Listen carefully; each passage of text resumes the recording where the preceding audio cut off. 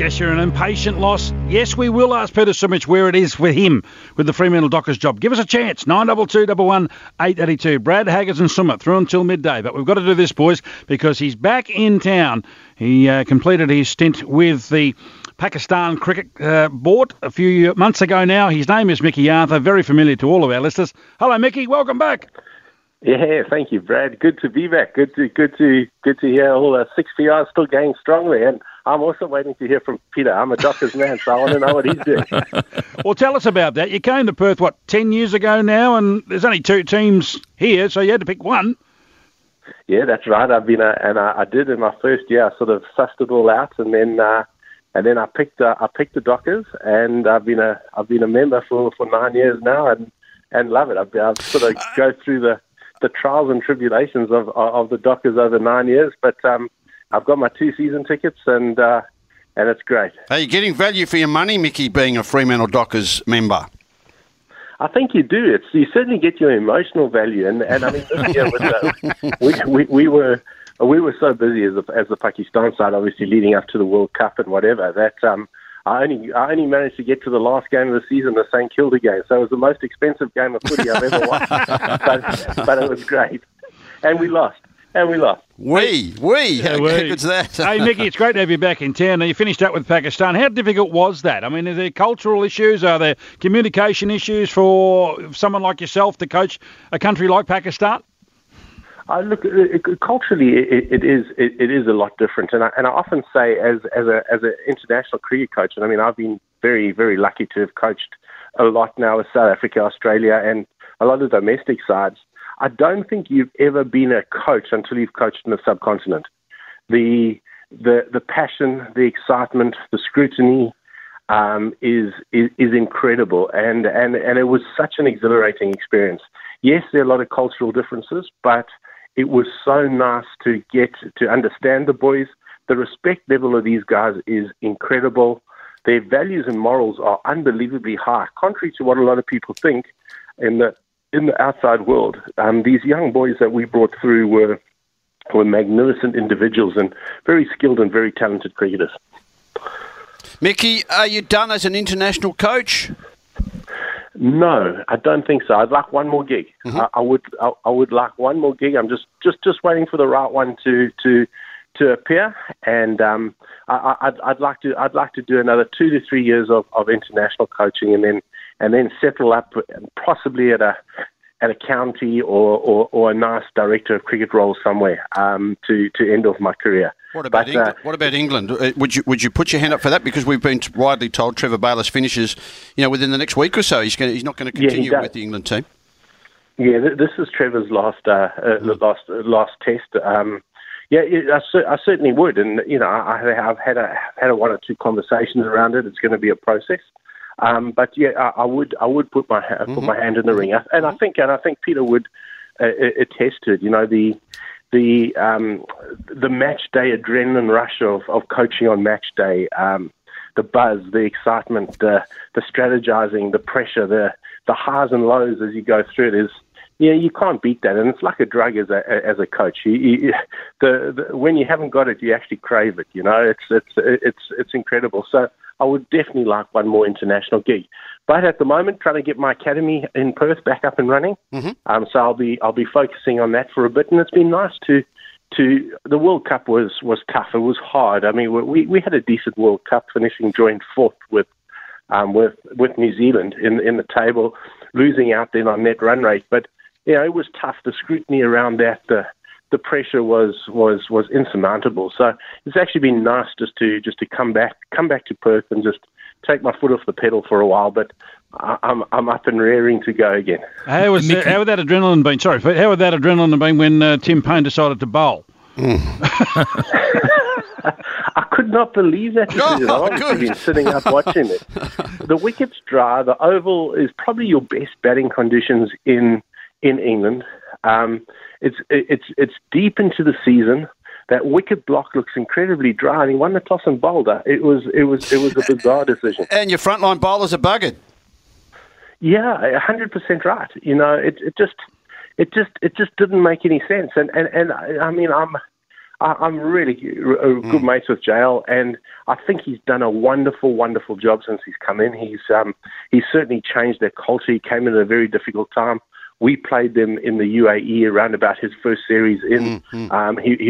We spent a lot of time together. We were bouncing a lot of things off each other, and it was tough times for him.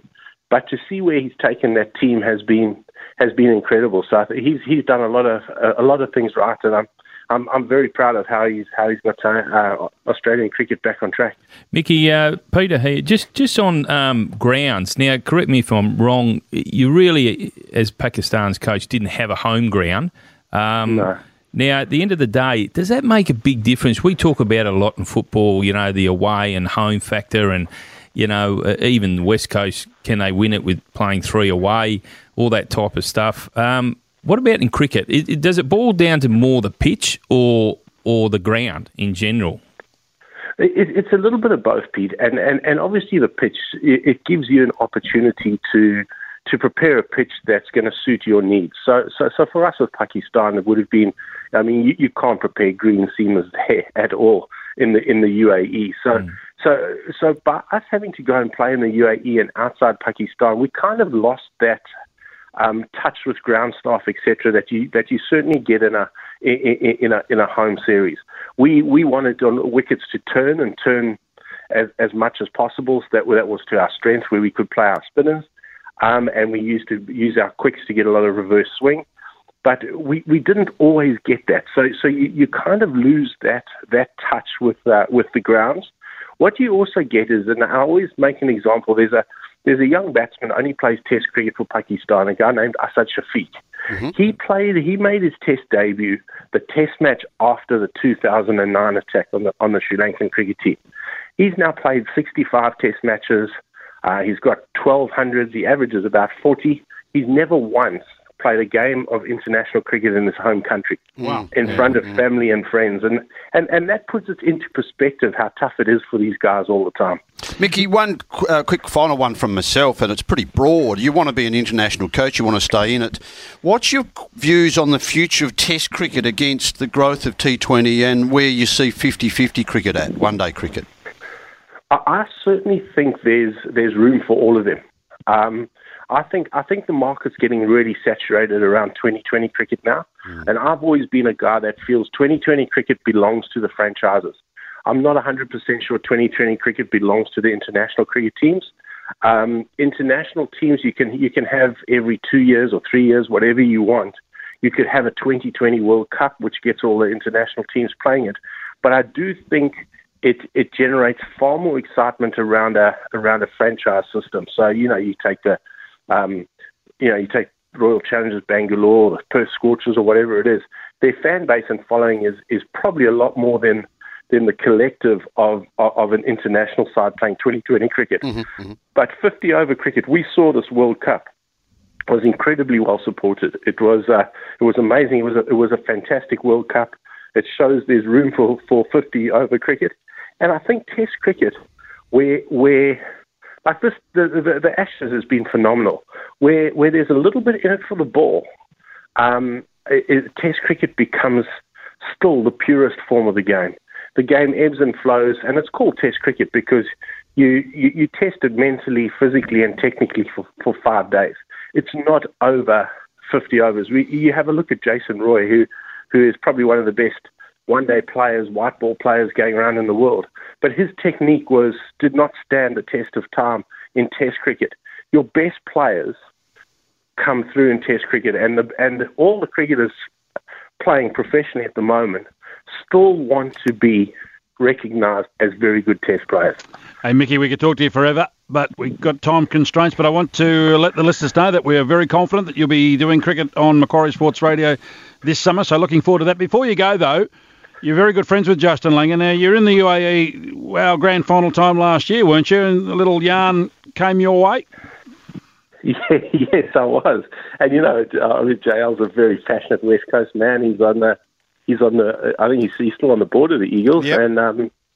And they were actually playing a game against Pakistan A at the time. I was down at the ground having a look at our second team. We were starting a Test match 3 days later.